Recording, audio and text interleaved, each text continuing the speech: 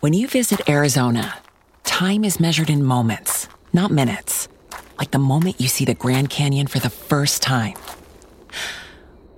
Visit a new state of mind. Learn more at hereyouareaz.com. Winter, spring, summer, fall, seasons change, we still keep it together. Hey Beverly Hills 90210 fans, are you ready to dive deep, episode by episode, storyline by storyline, character by character, as we break down the making of your favorite zip code, with your hosts, Charles Rosen. Did I say that? Harry This Mullins. heinous thing about the real person, and we're going, what? We're getting rid of this guy. Pete Ferrero. I'm feeling wonderful. Kathleen looks TV crush-worthy. Like so many special guests. And all your questions. Live on the Beverly Hills 90210 show. Oh, yeah. Everybody dance now. Well, we are back again for another exciting episode of the Beverly Hills 90210 show. And this is number 50. Yay! Yay! We made it to number 50. This is super exciting. Going to cover one of my favorite episodes, if not my favorite, Misery Loves Company. Larry, you're with us to celebrate the 50th. I'm going to, launch you off into it. I just wanted to, share a happy thought with my collaborators and co-patriots and colleagues. It's been a lot of fun. We started the thing in March, and now we got 50 shows, and plus all the bonus stuff we did. And it's just been energizing me. It made for a great year, so a great time so far. So thanks, guys, and raise more in this country. True, and it's a lot of work. Yeah, I'm retired, guy. I haven't worked this hard. I mean, I dabble writing here and there. I got to watch the episode. I got to say something intelligent. I don't want to hurt anybody's feelings, And so but it's a good way to spend it. And it's going to laugh with you guys, and we live this with you guys. That's the best part. I was thinking, seeing the opening again, seeing all the faces of our friends and colleagues, it's something that we were all proud of, that we'll always share. So that's always just a kick and an energizer, and seeing Jess's happy face and Jess. Yeah, both Jessicas. Both Jess, two Jessicas, no waiting. Two Jessicas, no waiting. It's hard getting in from that snowstorm, huh? I mean, right? Snow. There I was, crawling through, trying to get here. What was that like, Jessica? You guys had record snowfall out on the East Coast, I think, right? What has that been like? And you're in the city, right? You're in the I am in the city. What was it like? I literally have not left home in days, so I can tell you what it looks like from my window. It looks very cold, and Am I among all West Coast, all you Los Angeles people? You've all forgotten. I grew up in I don't forget. I lived in Canada. Yeah, well, and you're Jersey. You're technically a Jersey boy, Larry. Right? I was born in Jersey, but I grew up in Long Island, and I lived in Canada. And my freshman year, before I went to Berkeley, was at University of Wisconsin. And then 3 years later, I forget how much I hit just like cold, and I'm in Cambridge. What am I doing? That was enough. Not going back in those places after. Larry, before you leave us here, you don't have Planet 90210 to plug this week. No, I've got no plugging. 1 second, I've got but I do have the Get Out of Here t-shirt. I'm knocked out by this is the tie-dye black tee. Who knew that tie-dye came in black, but I didn't know. That's very cool. It's very cool. And someone was wearing it in a Facebook picture today. One of our Patreon. Alicia Wagner was wearing it. Yeah, we're old.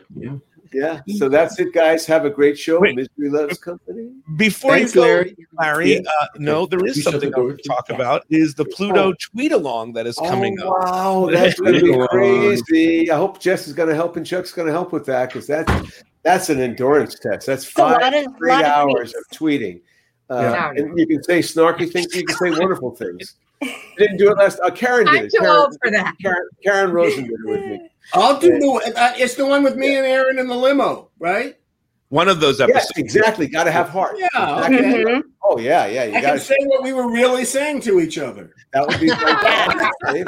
Yeah, no, I'm looking forward to seeing. I haven't seen any of these episodes. I saw the ones listed. I have no memory of. I feel like Jessica. I have no memory of any of these. I don't have the mess. You probably do, Jessica. I have no recollection of the one that we did out in the Santa Anita. I remember we did. I remember Santa Anita well because I think we wrote that one. We were out there. It was fun with Bill D'Elia. Oh, it was a really fun day, and Bill D'Elia directed that one, and that was the one where I learned about how to make production money spread because we had this horse racing thing for that episode, but we also had to do for Valentine's Day. Brenda and Dylan give blood.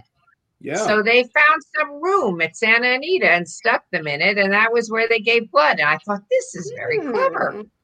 And I'll tell that story because that call asking me to do that episode came from Elizabeth Dole, the head of the Give Blood, Red Cross and Dole's wife. Libby Dole. Yeah, Libby Dole. And she was excited for us to do it because she knew what Henry Winkler had done with on Happy Days when Fonzie got a library card, how that increased library cards. And she wanted this to do the same thing for donating blood, and it was hugely successful. All right, so you're going on Pluto, and you're going to Pluto TV. Yes, exactly. Yes. Melanie, do you know the sponsor? What are the episodes, Melanie? We'll talk after. Ooh. I can pull them up. Give me a second. Yeah, Melanie's going to say what episodes we're looking at. I'll tell you. I think a couple I saw. Labors of Love. I didn't realize that was a Valentine one. Gotta Have Heart. Bleeding Hearts. Well, then we're also doing two others that are not Valentine's themed because it was tough to find Valentine's. Oh, right. Yeah, we're doing Jessica's I Choose Me. That's right. Steve's I Choose Me, which we're gonna be live tweeting that. I have to buy that shirt from you. I'll get you that shirt. Yeah. Yeah. Okay. And and also we're doing Little Fish. You know the Dylan. I love that, Larry. It's such a good episode. It's that'll be fun. Yeah, romantic ones because we ran out of Valentine ones. Yeah. Yes, and that's February 11th. February 11th. Yes. That'll be a lot of fun. Yep. Yeah, that's good. All right. Well, I'm gonna. All right, Larry. It's nice to see you. Bye, Larry. Bye, Larry. See you guys. Bye, Larry. Bye, guys. Before we get into this episode, I wanted to show everybody this. This is our friend Caitlin who did this. You know, you were wrong, Dad. You've been wrong for a long time. You're wrong about me, and you're wrong about Dylan. But you were right about one thing. Dylan and I shouldn't be sneaking around, and I shouldn't have lied to you. And I'm not going to lie to you again. I'm in love with Dylan, Dad. He is an important part of my life, and I'm going to see him whenever and wherever I want to. The hair flip at the end. I love it. I love that. I know what the baby is saying. Mom, able to do and couldn't. Yeah, and also what the baby is saying is, Mom, I'm Dylan. Come here, get me. Exactly. Well, that is the episode that we're jumping into. Wait, Melanie wants me to plug this before she steps off here too. I'm sorry, Melanie. We got all into the mood here. Okay. You have a hunt going on, right? I do, yes. February 11th through the 15th. So it kicks off the same day as the Pluto Tweet Along. Virtual scavenger hunt. You can sign up at 90210hunts.com. There's a chance to win prizes, and you can have a blast while you're competing against other Beverly Hills 90210 fans. And I just picked up a good hunt hint while we were talking here. So for anybody that's doing the hunt, that's listening, pay attention to this episode because I think there's going to be a clue. So. Okay. Well, there you go. All right, Melanie, it's good seeing you, and we will see you a little bit later. All right. Bye-bye. All right. So it is fun to talk about Misery Loves Company. A lot's going on in this. You know, this is the start of season 3. Best season ever. Yeah, I mean, I sort of agree. It's my favorite. Is it your favorite, Jess? 3? Yeah. Which Jess? Yeah, this one's my favorite. I mean, the senior year, because we finally really got to do. We put it in real time. We were doing high school, you know, and it was. We had.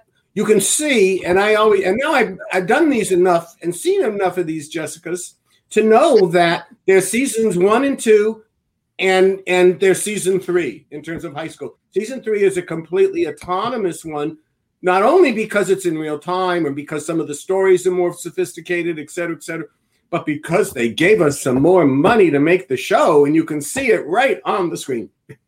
Also, this is a 30-episode season. 3 was 29, I think. Well, right? I mean, can you imagine? 30. Yeah, we did. There was one, or a few that we did 32.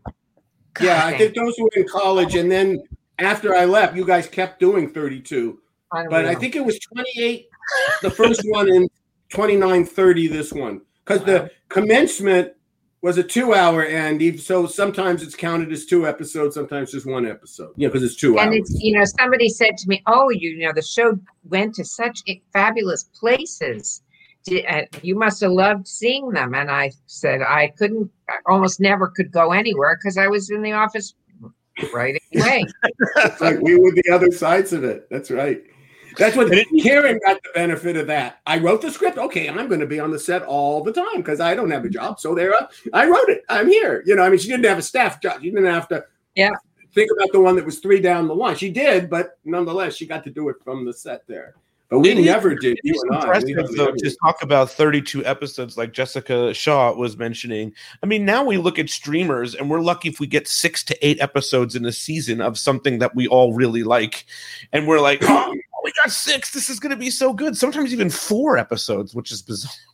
Well, it's financial first. And I think we've talked about this. At least we've talked about it behind the paywall when we get a little more business-oriented. Right. That it really became clear that 6 hours, 8 hours, maybe max, can pay. You can actually make those, and if you have some partnerships and stuff, people can get paid. It doesn't all have to be volunteer work, whether and more. It's a number that you can work from. Whereas the networks, I mean, what do they do now? 12? They don't do 22 anymore. Like Lindsay's on a good show, and they only do 12, 14. Some of them do longer. The NCIS is doing longer.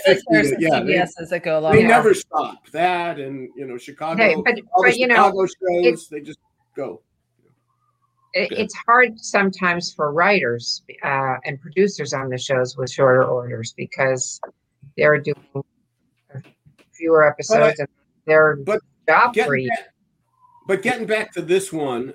It was important. It was real important, and to Steve and Jess and I, because the fourth leg of the table, Darren had gone to Melrose, and it was like, okay, we've left it here, and it's our show, especially you two. I mean, it's our show. We're the second writers here, and we brought in some new writers on staff. One of them being Chip.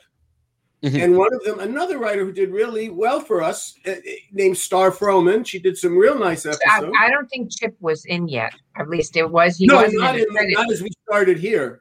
Biller and Brancato were in this thing. And Chip did Home and Away. He did 8. That was in this season. Season 3, yeah. And Star. And Biller and Brancato. There's somebody at my door. You'll have to excuse me for a moment. Elijah, when it comes to Jessica, Elijah does not wait for Passover. She does not. Like, what do you got? What are you cooking? Bubby, I'm coming now. So that's what's going on. There's the wine. We're going to see the wine go down. I have a question about when you have to break a 30 or figure out a 30 episode or 32 episode season. Did you kind of think, in the writer's room, are you saying, okay, here's what summer season's going to be. Here's where we're going to progress before. Do you know? Because this episode that we're going to talk about tonight sets up summer season perfectly. You now know why Kelly's staying home, why Brenda's going to head off to Paris, what's going on with Dylan, where are we leaving him? Like every seed is planted for the next few episodes. But when you were starting this season, did you know how things would end by the end of 3? Yes, great question. Well, the interesting thing is, and we in watching it again, there's this line. You start out and you're in the Peach Pit and setting up that sequence where Steve is going to take over for Brandon, and they say, "We're seniors, buddy. It's our senior year." So clearly, everything that happened at that point, we had got the approval to move forward. and we'd had it calendarized. It meant right. we did know the end. I mean, thinking about it now, we definitely had the resources to go to Paris. And I don't know if you remember this, Jess. We really laid it out pretty well. Jeff Melman was going to be the director of it. We were going to it was going to be about a 3-day shoot. We're going to go all the places you've seen, but so what? We would have been there. And I wonder if it was like, well, you're going to make us be in the senior year. You're going to Universal. You're going to go to the Huntington Library. You're not going to the Tuileries. I never saw that connection to right now, but who knows? But anyway, it was. It did require a lot, and it's something I personally enjoy the storytelling. So it was fun, and Jessica and Steve also in the serialized writing. So we had fun setting that up, and I think we did know they were graduating. What we didn't quite, we had to know they were all going to end up at the same college, because that was one of the agreements. I remember that was a meeting. That was a meeting in Aaron's office. Yeah, and discussing that they were all going to go to the same college, and they were going to live in the same apartment. And it was like, and there was a little fighting about, we did not want them all in the same apartment. Yes. And of course, which college would they be going to and all that. But it was, I had thought about the idea, well, if we set Brian, Austin Green back, if we held him and be the star of his own show there, then, all of a sudden you've got an extra show. But their extra show was Melrose. Right. They didn't need an extra teen ensemble show again. They had a young 20s one, which is what they thought they wanted to be doing. So so that fight we never even had that. That came up again in future years. That discussion started again. Oh, I bet. Well, I think that Chip wrote a high school pilot. I do. Yes, he did. I supervised him on that. It was wonderful. Yeah. He had two different ones. He had one. He was in Los Padres, Texas, and finally spelled. And they said, "We're not going to go to." Jonathan Levin said, "We're not shooting it in Texas," so that wasn't going to happen. And then he wrote one that was just wonderful about kind of set in the valley and a bad prep school kid. And what ended up happening was that Fox would have given us the order. They would have given us, but the order was not for, if they were trying to save money, a lot of companies were as an in-between time. And so they weren't doing full pilots. They were doing, what do they call them, Jess, when you'd show? Embedded pilots? You'd show like 10 presentations. Presentations. So they were going to give us a presentation, which wasn't much money, was not much money. And Spelling said no. And Chip went, I'm out of here. And I wouldn't, and I was willing to, I'll wait for on Sony. Let's make this, but. Hey, so the Melrose crossover, that ended, right? Because at the top of this, Kelly's talking about Jake, right? She's like, and Don, they're talking about Jake, and Jessica Klein has shared where Jake may or may not have come from, right? Yes. I remember writing Jake. Was he your pool boy, Jessica? No. Oh, That's Pete. What I shared was that we embedded Jake into a 90210 episode. Oh, I know. And that we launched him that way. And then I shared other things that you can find in one of the 50 episodes we've done here on the podcast. Yes, that's right. Yes. Which I complained about my lack of compensation for having created the character of Jake. And Jenny was on Melrose also. Oh, yes. He was a nice guy, but no, so the girls, Tori and but particularly Jenny, they did Melrose, right? Both of them went on Melrose. Yes, and this was a mandate to mention it in this episode. So there were certain things that we were given. Right. I mean, we were part of that. I mean, I went to the network casting of Grant's show. I don't know if you were there. I went to that I don't one. Think so. At least I don't remember. Maybe I did. I don't remember. There's things I don't remember. Do you remember, either of you, and when you found out that Darren wasn't going to be moving forward, what 90210 was going to be doing the Melrose thing, and what that was like, that thought process?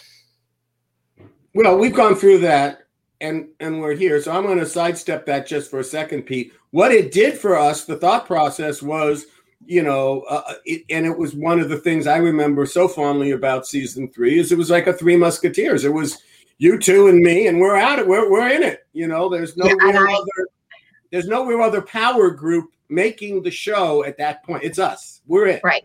And we didn't have to have any internal approvals. I mean, the three of us got along and we had very much the same sensibility. And while there were things that Chuck liked to do that better than we liked, and there were things that we liked to do better than Chuck liked, it was an easy split for us, You had a lot of episodes. And we knew that, in talking about the laying out of the season, at some point we knew that the show where we would be building to, which is A Night to Remember and Donna Martin Graduates, those episodes were going to be, I don't know exactly when you first mentioned it to me, but the moment you got them, you're going that way. You know where you're going to be going. We knew there was a graduation, but we didn't until we suddenly said, oh my goodness, we should steal our cousin's story and do Donna Martin Graduates. Until we thought of that, we didn't know what the big crisis was going to be. We knew there was going to be some crisis. So that was cool. And when we got to the second half of it, of the season, I knew, well, okay, we're going to do one where there's ditch day. We're going to do one where it's senior poll. Just, we're going to do stuff that's a little more concentric to or attached to, some of the student institutions of Beverly Hills. And then, of course, Jack McKay gets out of prison and the show twists, So I think that's the moment, to me, in looking back at things now a little bit, that I remember somebody writing me a letter at some point, or a snarky comment or something, reading somewhere, that basically said that the last true high school episode that we did in season 3 was the one with where Brenda and Kelly are dating the boys to men from Princeton. Oh, that was so funny. It's so funny. That's Chippy. And the driving of the car, and which I always, Jack Bender was our director, and that one they were still building the freeway, and I wanted to have the race on the freeway, and Paul nixed that pretty quick. We did in front of our stages, our warehouses in the valley, but the right after that, Jack McKay gets out of prison, and the tone starts to shifts in a way that we needed it to shift. We're moving out of pure high school into that feeling we're graduating seniors, right? I mean, that's a different feeling. It's a different emotion a little bit. So as is the emotion of summer before senior year, which is a whole other special emotion, which is how the season started, which is perfect. Yeah. There's such a sense of freedom in this episode. Yes. And it's just, when the show opened up to the Beach Club, it was just that was liberating for us. And that was a set, by the way, that I remember going to a lot. And in this episode, I was telling the guys, I'm watching today, and I suddenly see my daughter, and I didn't remember that. Was she in the shower making out with Dylan? So that was her alter ego. She was one of the group of children when Brandon comes up to Andrea and says, "Have you seen Brenda?" And they say, "Hi, Brandon." And she was an extra in that episode, and she hadn't. I don't think she'd yet become girl number 2. I think this might have been her first, one of her earlier experiences. She had to earn her chops. We had to see us on camera. Exactly. Girl Not number 1 was Lindsay Rose, and yeah. So that's what I said. I did a watch along with Pete, and I did say Lindsay only showed up when there were lines. That's exactly what I thought when I saw this, and I thought, "There's no way they're going to bring Lindsay unless there's a trailer." So sure enough, there wasn't. That's great. But I sent a picture, a screenshot to share. Yeah, but it was fun. It was a great place to actually be with your kids and that. That's one I would go to a lot because that was a Beverly Hills beach. That's where the high school used to go to it was called Tees, and it was Tees Tacos, and it was the parking lot where a restaurant in LA that's known and a beautiful spot with terrible food called Back to the Beach. That's worst food in the world. It's unbelievable. But that was every high school in the West Side had a parking lot and connected to a concessionaire from the pier to Chautauqua for the basic, and of course Beverly Hills was the one that was next to a private beach club. That beach club when we went there the first time was so decrepit, and it looked so terrible. Oh, the club? Yeah. And when they fixed it up, when the set people, Tom Victor came and they just made it magical. It was wonderful. It's true. And this is the second season that you're using the beach club, which is really exciting. So it's already sort of established in our world. Was it important to come back, Chuck, to the beach club and say, hey, we're going to, we did that last season, but that really worked for us. Let's do that again. No doubt. And we actually went back to Santa Monica for the third time afterwards and said, we want to do something here. I don't know if we were going to do a series. It was going to become season 4 of 90210. In fact, I know it wasn't because we were tired and we needed a summer off and the actors had to have a summer off. So we were not going to shoot summer episodes. But the whole idea of let Spelling go in and do a series called the Beverly Hills Beach Club, I mean, that is a Spelling imprimatur all over it. But, except he did instead Malibu 2000. Right. And well, Santa Monica wouldn't let him do it, Jess. They wouldn't let him do it. Oh, is that what happened? Because they would not let us go back. Because we asked, can you please keep up our set deck for 3 months and we'll pay the insurance? They didn't care. They didn't want us there. Jen wants to know, I wonder if the writers had a senior poll and if they won anything. I remember ours from our senior year. I'm sure Charles remembers. Of what I won? Yeah, what did you win? I was so wired in that not only do I know what I won, I knew all the things I came in second for. There you go.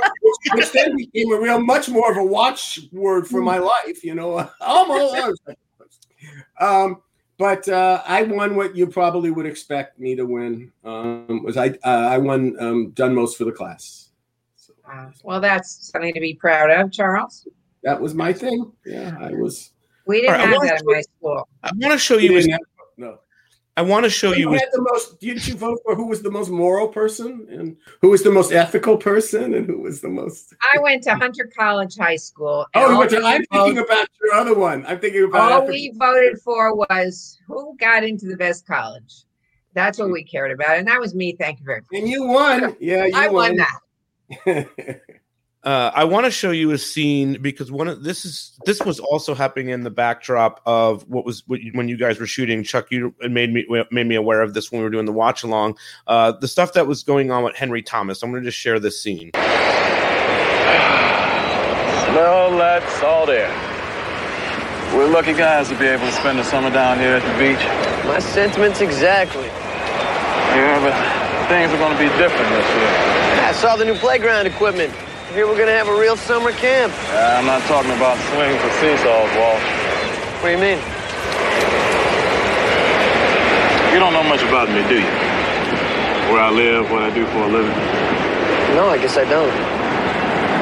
Yeah, I used to work at the Crenshaw YMCA, program director. And every summer come here. Not a bad way to make a living. Yeah, it wasn't. It was great. Then last year I thought, you're 40 years old, it's time to go for it. So I got together with my brother-in-law, Marcus. We mortgaged our houses, took out a loan on top of that, and bought ourselves a sporting goods store. Didn't even think I was going to be back here this summer. Business was getting so good. Then it all went up in smoke. We lost everything to the looters, and what they didn't get burned in the fire. I'm really sorry. It goes like that sometimes, I guess.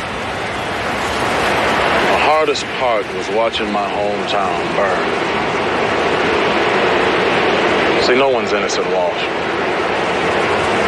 All of us have been hurt.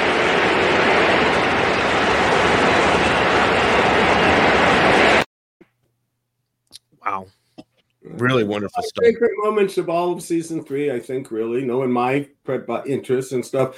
I so remember on the phone, Jessica and Steve lived in Los Feliz, which was above an area that was getting ransacked. And I stand on the balcony and watch. We watched the fires. We just stood there and we watched it all happening. And I'm on the phone, and I'm in the Mid-Wilshire district, not very far from where Spelling's offices are, in a part of town called Carthage Circle. And there were, the night before I went to bed, and this, of course, was the next day, but that night there were fires I could see from 4 different sides of where we lived. And everybody left. I stayed alone. And yeah, that was a tough thing. And I was laughing because the doorbell rings the next morning at 8 a.m, and who's at the door is a black man, and I'm freaked out. Like, what are you doing? Because I lived in a part of town that people thought there might actually be burning in residential areas. So I was like, who? And it was the person from Vanity Fair who wanted to interview me about Luke for the cover that he does with when he's holding the gun and no shirt. Right. Yeah. Anyway, that happened that next morning of all this terror that went on in our city. But I'm sorry. Didn't Gabrielle get married that weekend or something, and we all went up to Santa Barbara? Yes. Okay. We did. Married Gabrielle's wedding.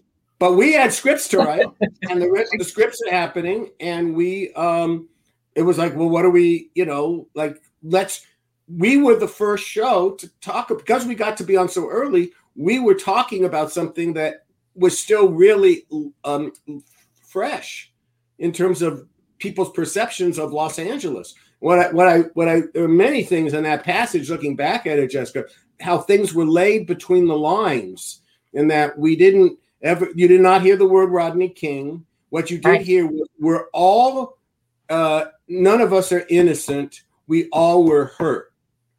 And it doesn't necessarily mean one follows the other. It's almost like, it's not a non sequitur, but it goes to parameters that we're in this, because, as I said, when I watched it on this hunting, Jess, I watched my town burn. And it was for the second time, because I watched it burn as a kid during the Watts riots from the hills up where my parents lived. And so, so it was trying that we got to talk about it and we got to do it.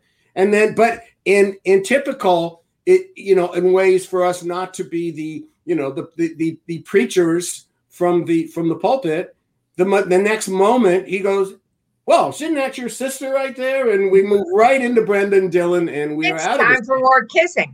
That's right. But it was a way to do that. One of the things about doing social drama, especially social drama in which you do have things that you want to impart, is you just have to do it in a way that doesn't beat you over the head. And that today, I think a lot of programming is geared to shock you a little bit more. But we didn't have that luxury. We just needed to make some points and feel what was going on and move forward. And I like that one. I want to let everybody know that I have reached out to James Pickens Jr.'s agent, and I think we will get him to come here on this show at some point. So we will. I'd love to see him. That'd be great. Yeah, every time he's such a working actor. After 90210, I'd see him in things. I'd be very happy for him. But then when he got Grays, that's a whole other kettle of green. And so happy for that man.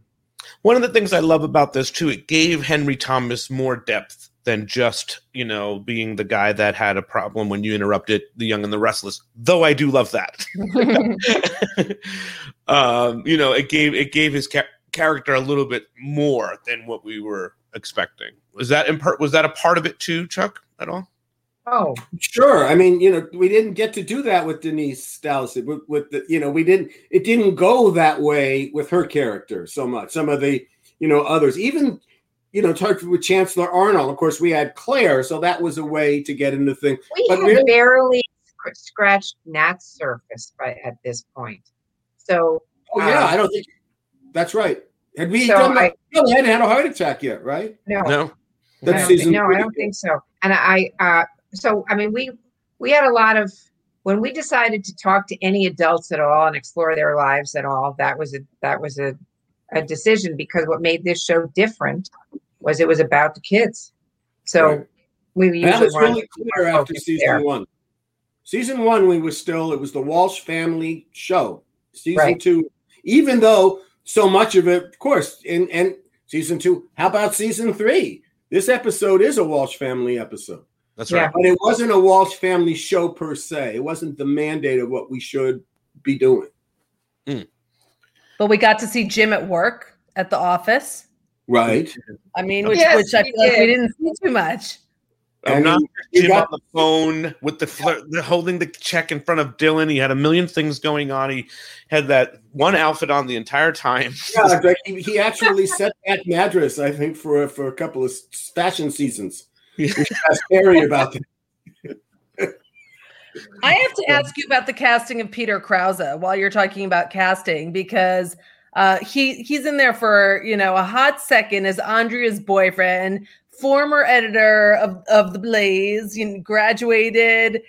He's a couple years a college guy. What was the thinking with that? First of all, did you know of his, prodigious talent when you cast him? And then beyond that, did you think, wow, this might be someone to keep around for a storyline? Well, that's a great question. We wanted to talk about this because I have something to spring on Jessica that she doesn't have a clue about, that I mentioned to Pete today. I wanted to see something about this episode, exactly when it was we started, when we first delivered the script, what day it was. Yeah. So it has them all bound here, and so I opened it up, but this one just didn't have the script. It basically also had the outline of what we were going to do all summer. And the different things in the triangle, the paragraph ways we used to, do it. Yes. And it wasn't one for the specific show. It was one for so basically, just this probably was what we were pitching. You were mostly pitching when we would go see McDermott and Littman, etc. In fact, we even have Littman's response in it. Littman wants in those pages, in those notes. God, I would love to see these pages. I know. This is one word. Melanie didn't ask me to put anything up for the hunt this time, so I didn't. That could have been something. But anyway, we get to the character of Peter Krause, and the name is John Griffin, the young guy from high school who was the other editor in everybody's talking about in a few of those. That was around the time we were putting this together. We were filming that. We had to get way ahead. That was part of what made it such a challenging experience. And he was our placeholder. Whether we were any serious that we were going to bring him back, or whether the network or somebody said, no, let's really bring someone in here. Yeah. But here we were now in season 3, and you've heard me, in my self-deprecating way, talk about it. We used to think it was a miracle in season 1 when anybody with real credits walked through the door, because they just, not many did, unless they were friends of the spelling company. Kristen Dattilo, we talked to one of our friends episodes. of Jason from Canada. What you were saying. The spelling company. She was that, they would come in, we get some of those, but we didn't really. So someone like Peter Krause comes in and auditions for us. There's not even a question. We're going with that guy. And so that's why we didn't think of him for anything more. He probably got a better job. It wasn't our focus of the series. It was a focus he was brought in so Brandon's feelings to Andrea would surface. Right. His, can we call it hypocrisy, or young boys? Complexity. Very nice. Thank you.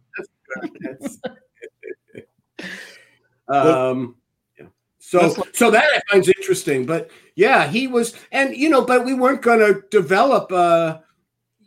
You wouldn't want to have that guy be our connection to Andrea in the senior year. It first of all, it allowed us to find Jordan Bonner, and whether we did very much with that or we didn't, nonetheless, there was a way to keep that some intrigue and some episodes alive that way. What I loved is that, and that we were able to make Krause's character a Republican, and he wasn't loathsome. Right. Well, here's Peter. Let's watch the scene of Peter Krause that we're talking about. Jay, over here. Hey, Jay, how you doing? Everybody, you remember Jay Thurman, don't you? Yeah. You know, the Blaze hasn't been the same since you left. Yeah. And what am I, chopped liver? Yeah. How you doing, Jay? Brandon Walsh. Jay Thurman. Jay graduated the year before you moved here, Brandon. He used to be editor of The Blaze. So, Walsh, Andrea tells me you're the features editor, right? No, sports. Oh, sorry. So, Jay, you still at Northwestern? Yeah, I just finished my sophomore year. Jay's working for CNN this summer in the election unit. Well, I'm just an intern, but I will get to go to the conventions. It's great. Well, join us. We have plenty of room. Thanks, but Andrea and I are going to head out to see a movie. Yeah, we're probably the last two people on the face of the earth who have not seen Batman Returns yet. Well, give my regards to Catwoman. Okay. Brandon, I'll see you in the morning. Hey, it was good to see you guys.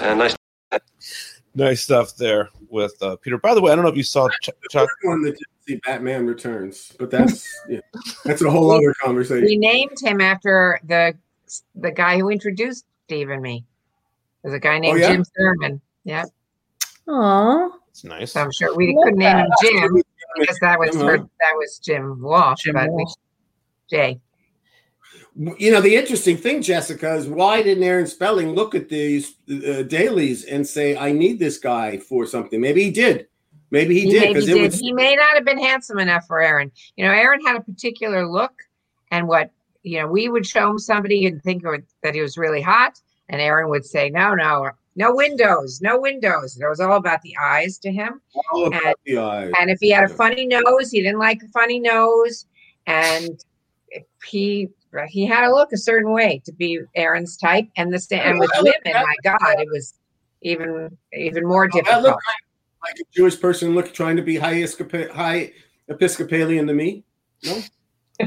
I think that's so interesting that at what point when you were doing the show did you say, okay, I know this specific look? Because like you said, you had other people who you would say, this person's gorgeous, but he wasn't Aaron Spelling gorgeous. Right. How did you figure out we had a buffer. We've had him on once in the beginning. Maybe Pete, you want him to come back for some sets, at the time. Tony. He's got some Tony Shepard. Yeah, Tony was the buffer. Tony knew he's the one that had to say, this is what they want to do. Tony represented us for the first conversation with Aaron because we've talked about what mattered most to Aaron, the three things: wardrobe, casting, and Tori.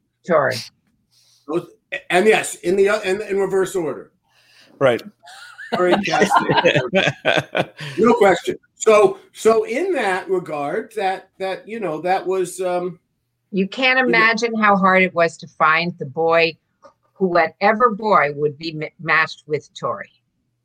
That was a really big deal. How stressed out was Brian Austin Green when he found out that he would eventually be matched with the person with Donna? I don't think he was. He was young, and we brought it up slowly, and they didn't know.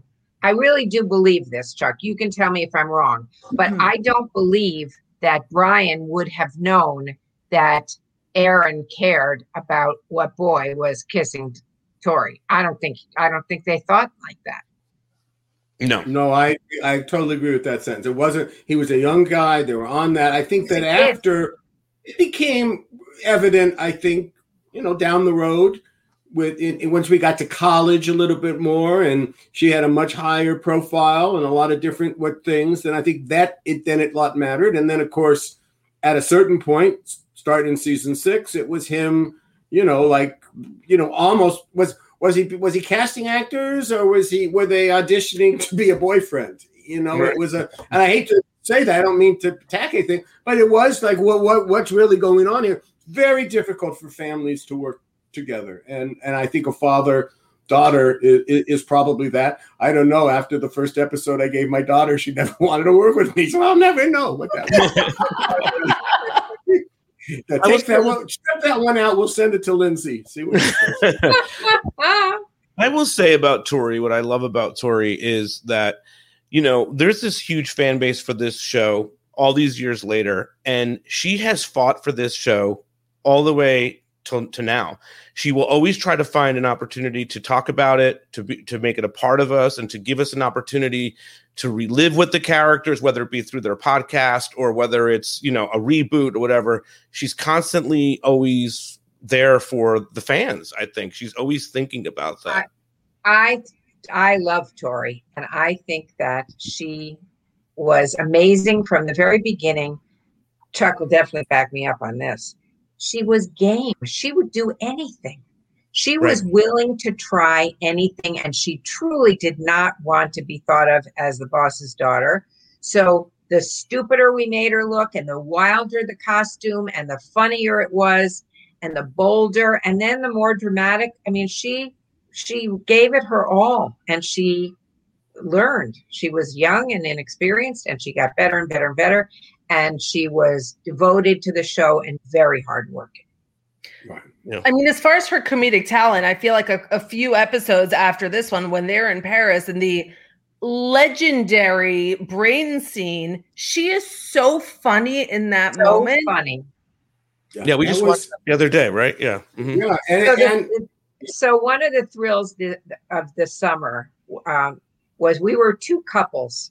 It was me and Steve and Chuck and Karen planning these summer shows, because we knew that Karen was going to write Paris, because if they got to go to Paris, it wasn't going to be the number 2 couple who was going to get to go. It was going to be the number 1 couple who got to go. So Karen was going to do Paris, and we were going to do Beach Club. And we sat in your house a lot planning that summer, and then making the summer. It was really fun. Really, really, really fun. And Karen, this one I love kicked it those off. Paris episodes so much. And it's all Karen. And it's just wonderful. Beautiful.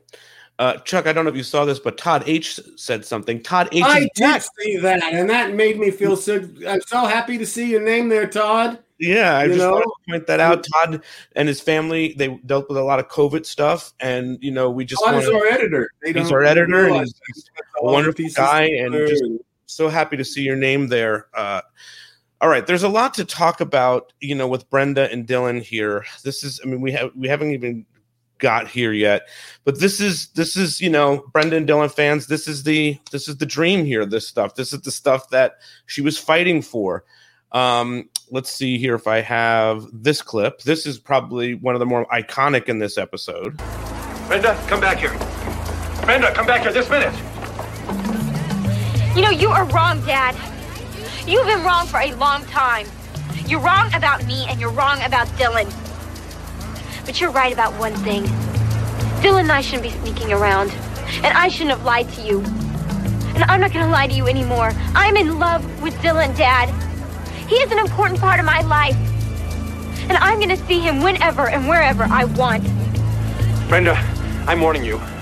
You walk away from me right now, things will never be the same.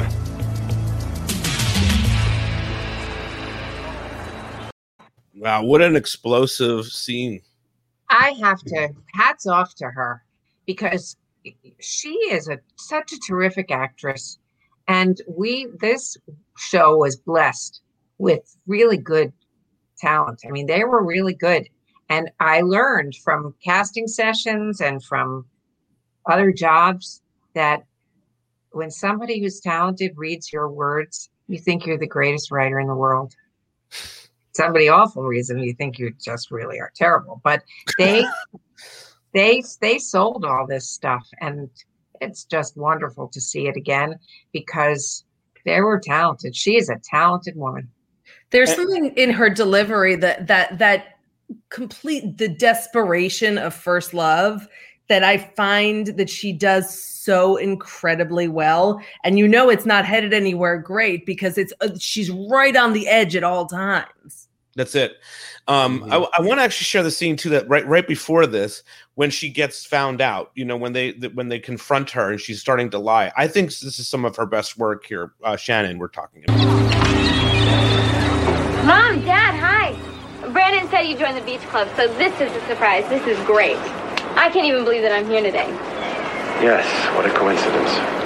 Well, Kelly and Donna wanted to cheer me up. They thought they'd take me to the beach, get some sun. Brenda, stop. What? I wish I could, Dad, but Kelly and I made other plans today. Dad. Why is it whenever I see the two of you together, he always has his hands all over you? And to think that you have been feeding us this entire misery routine. You have been lying to us, sneaking around for what? For 2 months now, haven't you? Haven't you? Yes. Did I raise you to be a liar? Did I? No. Brenda, I think I have always been sympathetic. But this deceit, this total disregard for everything your father and I have said. Where's Dylan? Didn't he have the guts to come up here and face the music? Yes, he did. I wouldn't let him. We're going home. But wow, I mean, we, and even Jim or James Eckhouse, we've never really seen him. We see a lot of things that Jim Walsh does. We don't usually see in this episode. He gives the credit card, go buy whatever you want, right? He's becoming a little Beverly Hills. And then he also disciplines her. And then, of course, we saw how it all plays out. He disciplines her right in front of the beach, in front of anybody. Look, there's just a lot of different ways. I would hear men, my peers, as we raised our daughters, talk to me as if their daughter's emerging sexuality was a threat to them. Or something that there was a dam they had to, put barriers in front. And excuse me, was a 14-year-old boy and a 15-year-old boy and a 16 and 17-year-old boy. And so, girls have feelings. And this was, so that's how I've always felt about my own daughter, my other gorgeous, is that it's a natural process. This is a natural thing where it goes. So a guy like that, he could say anything he wants. It's like that moment. It flashes me back. This is so arcane, but it's that moment when Dale Bumpers was defending Bill Clinton in the Senate during Monica Lewinsky, and he says, when they tell you it's about this, it's about the sex. It's about the sex. It's about the sex. Always about the sex. With that, so I think that James and by the way, James Eckhouse is truly a friend, and that is not in the least who he is. So we're praising Brenda's fine acting. That's not, that is not James at all. And I think even Carol, in her way, that moment was just a stop, because it's embarrassing to have your kid have to do this so much. Yeah. Jessica Klein. Yeah. I was very much an advocate for the female sexuality on this show. And I wound up speaking all over the country about it and making a stand and feeling that it was very important on the show that we had women claiming their sexuality, young girls. And but what I started working toward was I got involved with an organization called SAFE, the Campaign to Prevent Teen Pregnancy. And it was part of the Kaiser Family Foundation. It was a whole thing.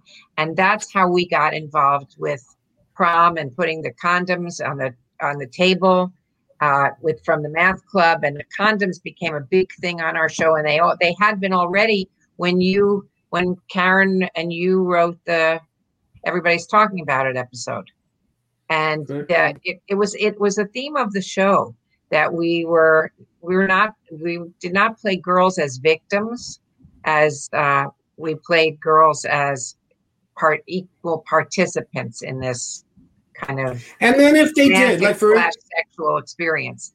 Absolutely. And even with Kelly, even if you look at her in the first couple of seasons, and she would imply, a kind of I'm willing to be the guy, the sluttiness or whatever else. If there would be that, or the guy or his cute guys, whatever she did on the week, that was not done on screen too much. We did a little bit of that on that Halloween episode the first time we dealt with date rape.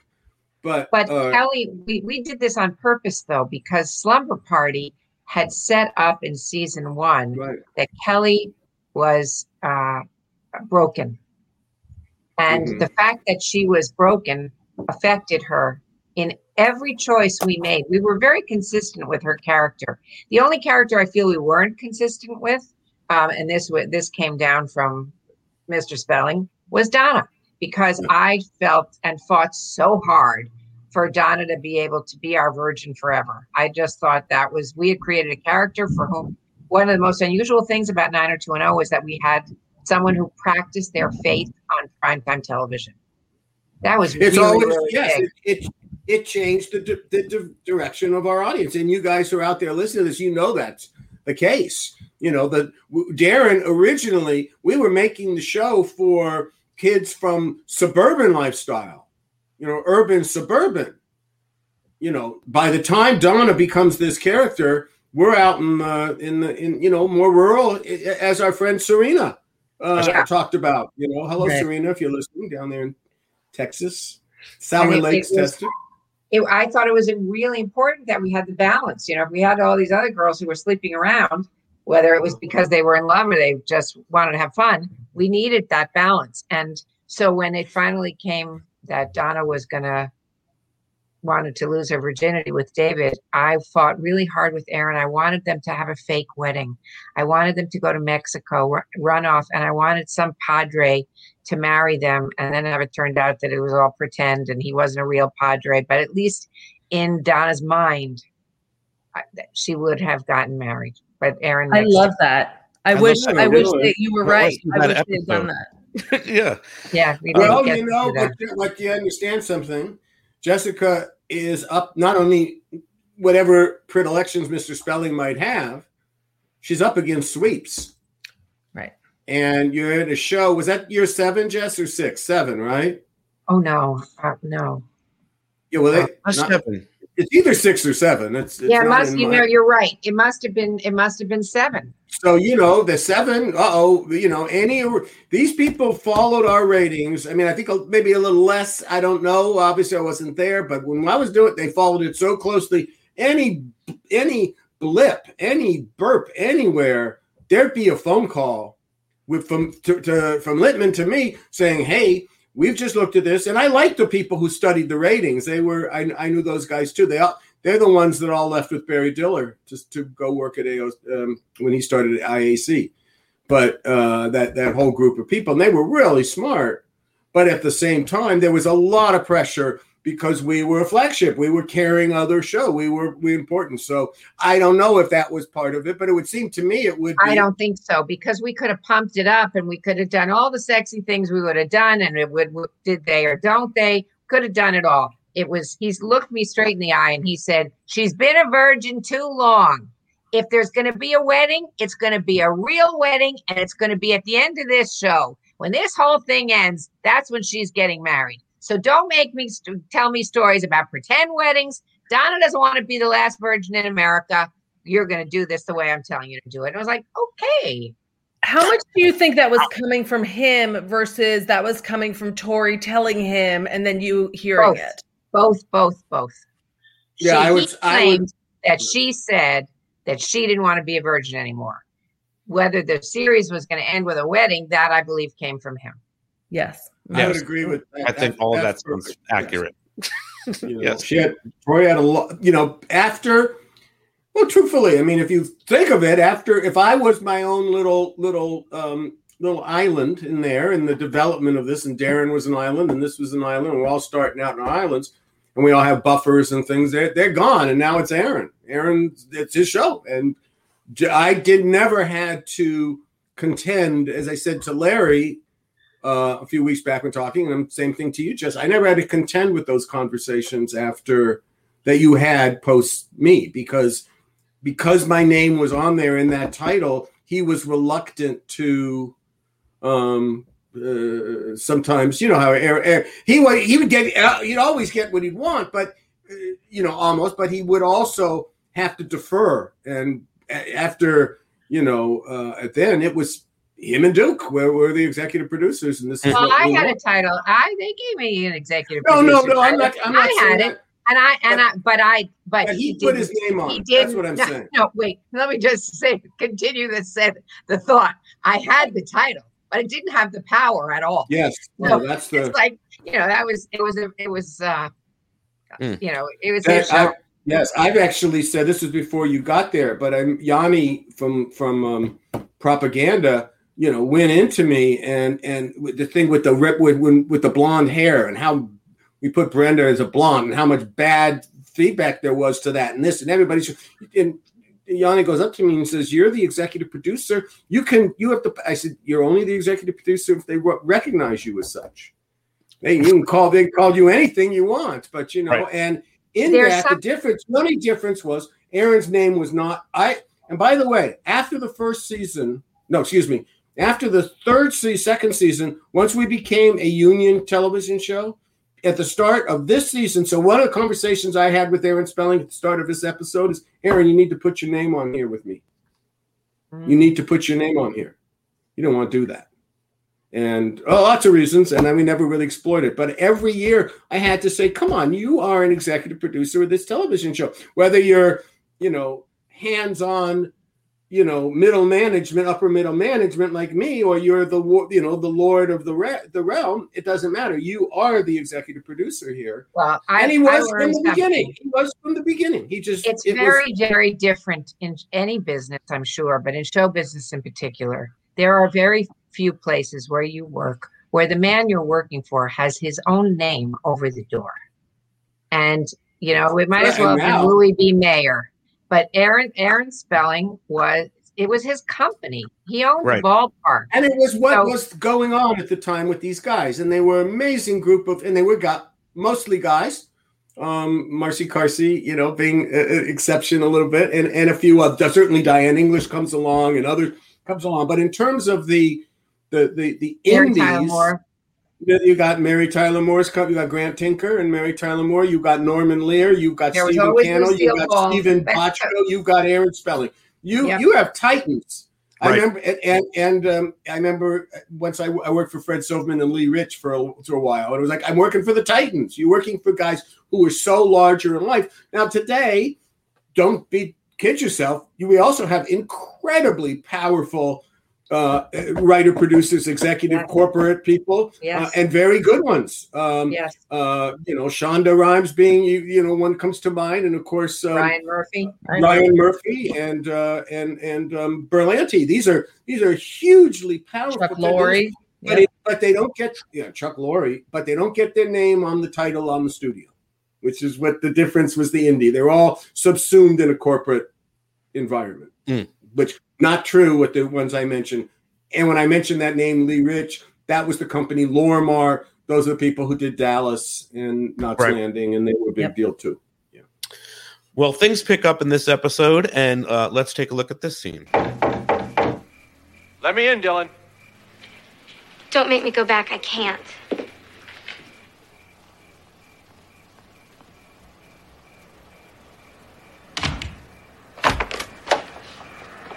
Where is she? She doesn't want to see you. That's too bad. You tell her to get her things and come out here. I'm sorry, I can't do that.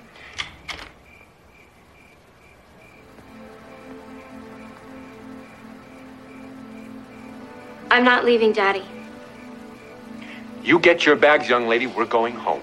No. Not until you accept Dylan as part of my life.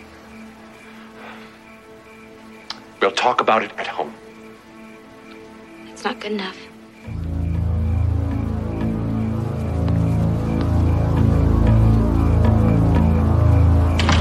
I'm not leaving without my daughter. It's between you and Brenda. This is my house.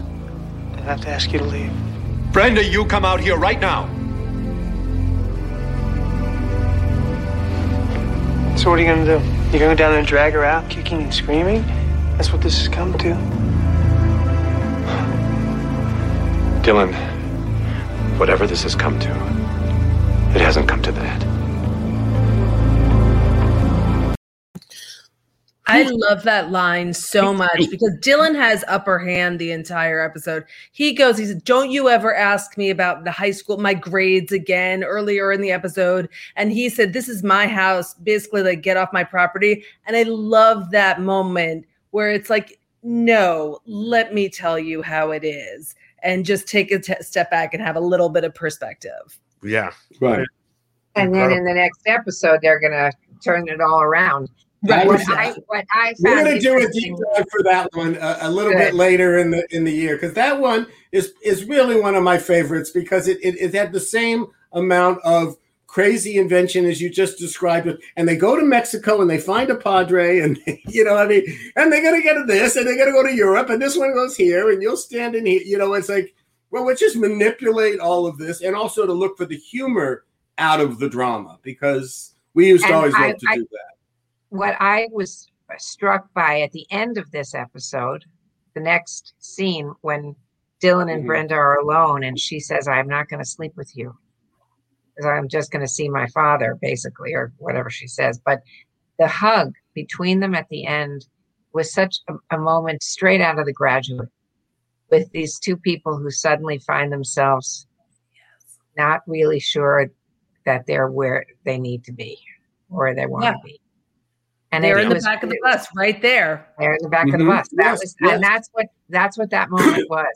And it worked really well. And I'm pretty sure we would articulate stuff like that. We planned that. Yeah, wasn't a coincidence. And it's very funny for me because, Chuck, I've said this many times before, how little I remember. Except when you watch this stuff, you suddenly start to remember. Right. And start to remember the typing. And there are certain words, there are certain phrases, even in that scene.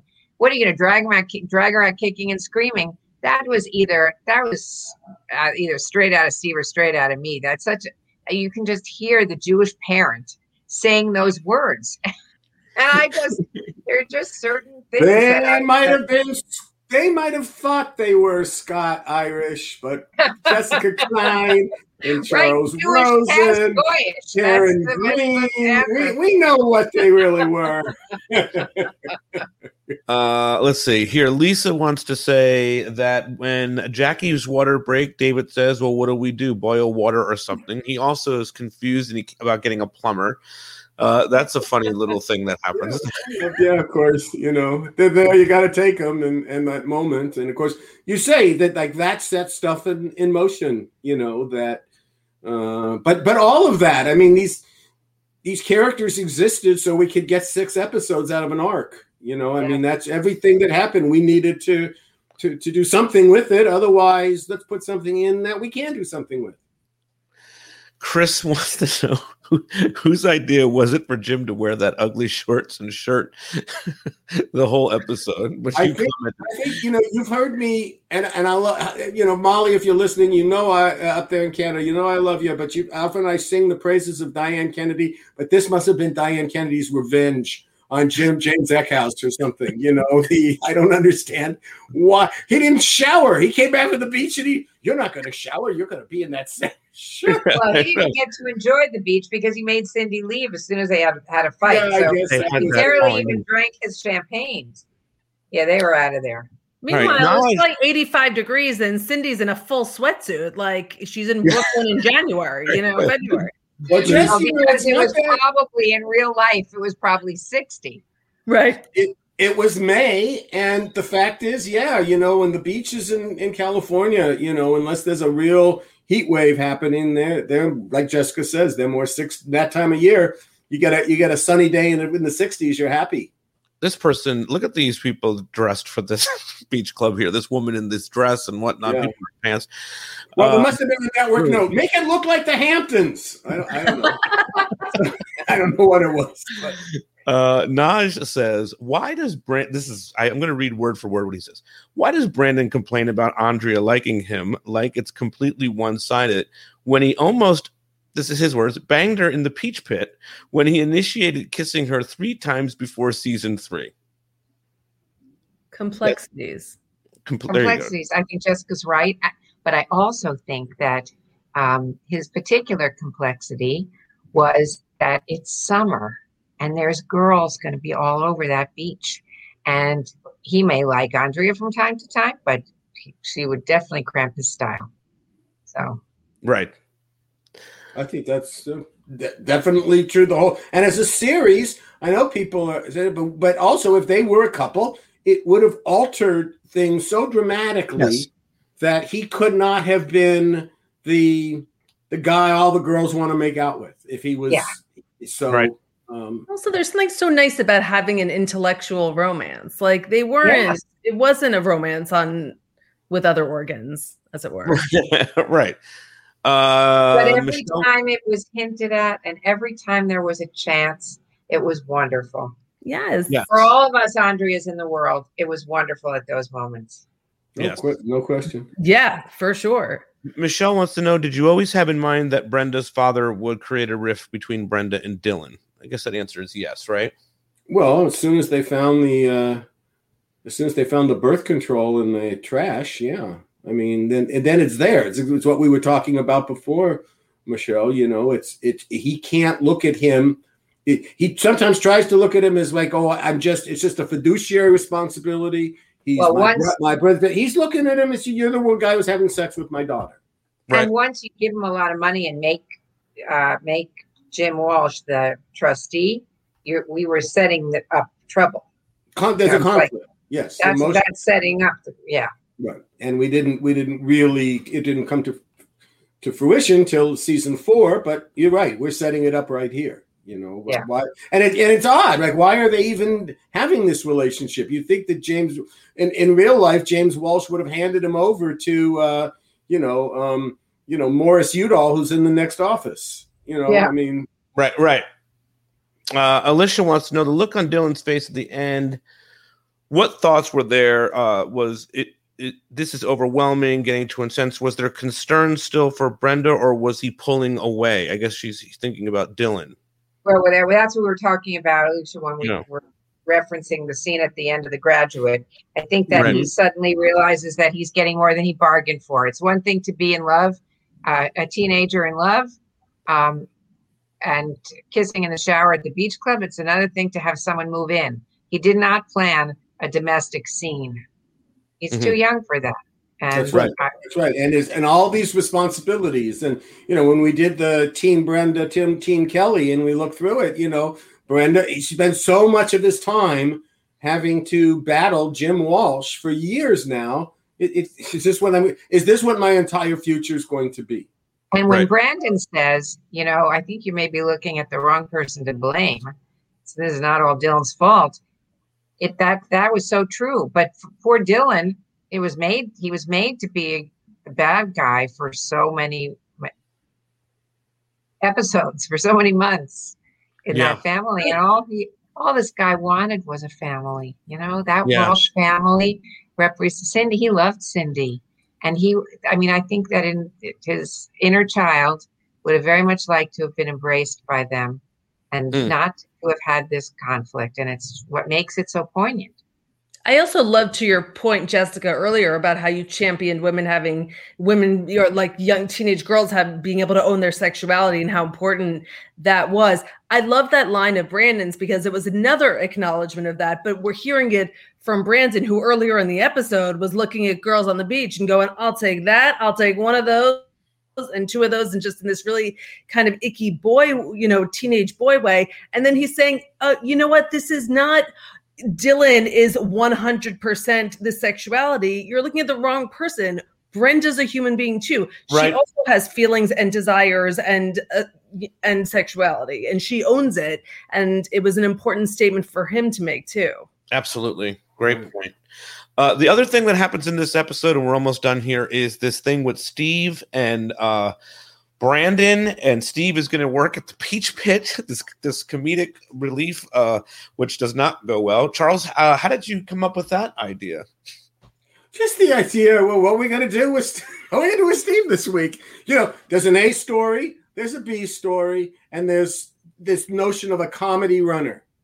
And the idea of thinking about, a prince of Sunset Boulevard having to, not pour coffee without spilling, truthfully cuts a little too close to home for me.